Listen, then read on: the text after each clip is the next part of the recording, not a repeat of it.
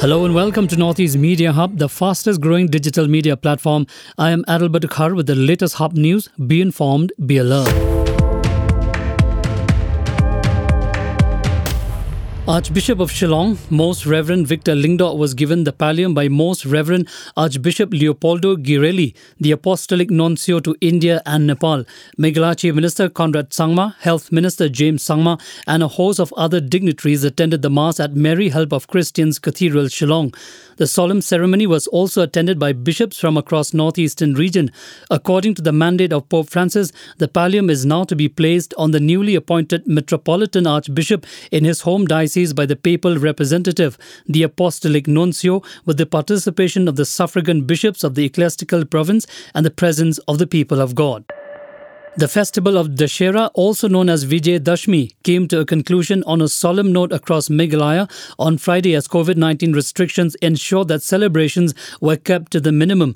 This year, processions or gathering were not allowed in view of the pandemic, with only 20 people allowed for the goddess idol immersion at various points across the state. Central Puja Committee said they want to ensure that the Durga Puja celebrations in Meghalaya become a model of others in view of the pandemic. Thus, the entire process was more of a ritual than actual celebration.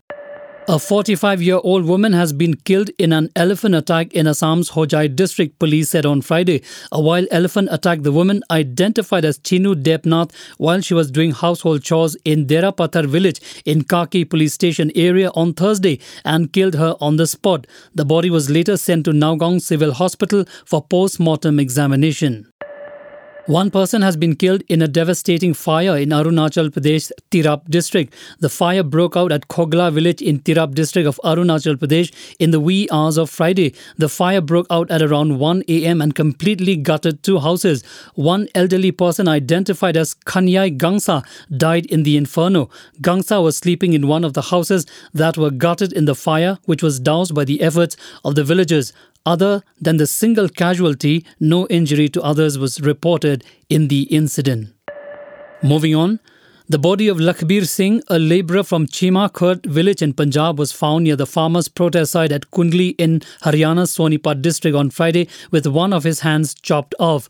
The deceased was aged around 35 years and the body was found tied to a metal barricade near the protest site close to the Singhu border.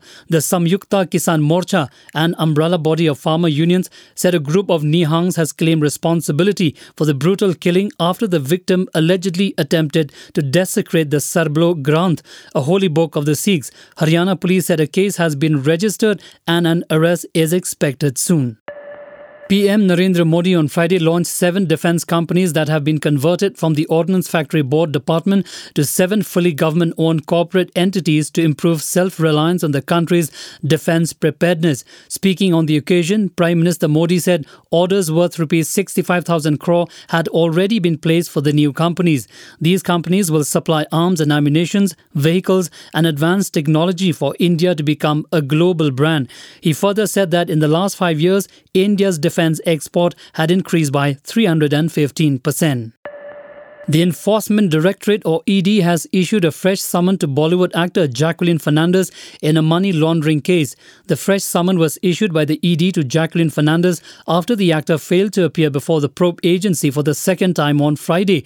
The ED asked Jacqueline Fernandez to appear in its office in connection with the money laundering case against con artist Sukesh Chandrasekhar and his actor wife Leena Paul. The ED has now asked Jacqueline Fernandez to appear at its office in New Delhi on Saturday. Earlier, the Enforcement Directorate had questioned Bollywood actor Noora Fatehi in connection with the same case. Here is an important public announcement. Walk into any vaccination site on vaccination day and get vaccinated. No prior registration on CoWIN is required for vaccination.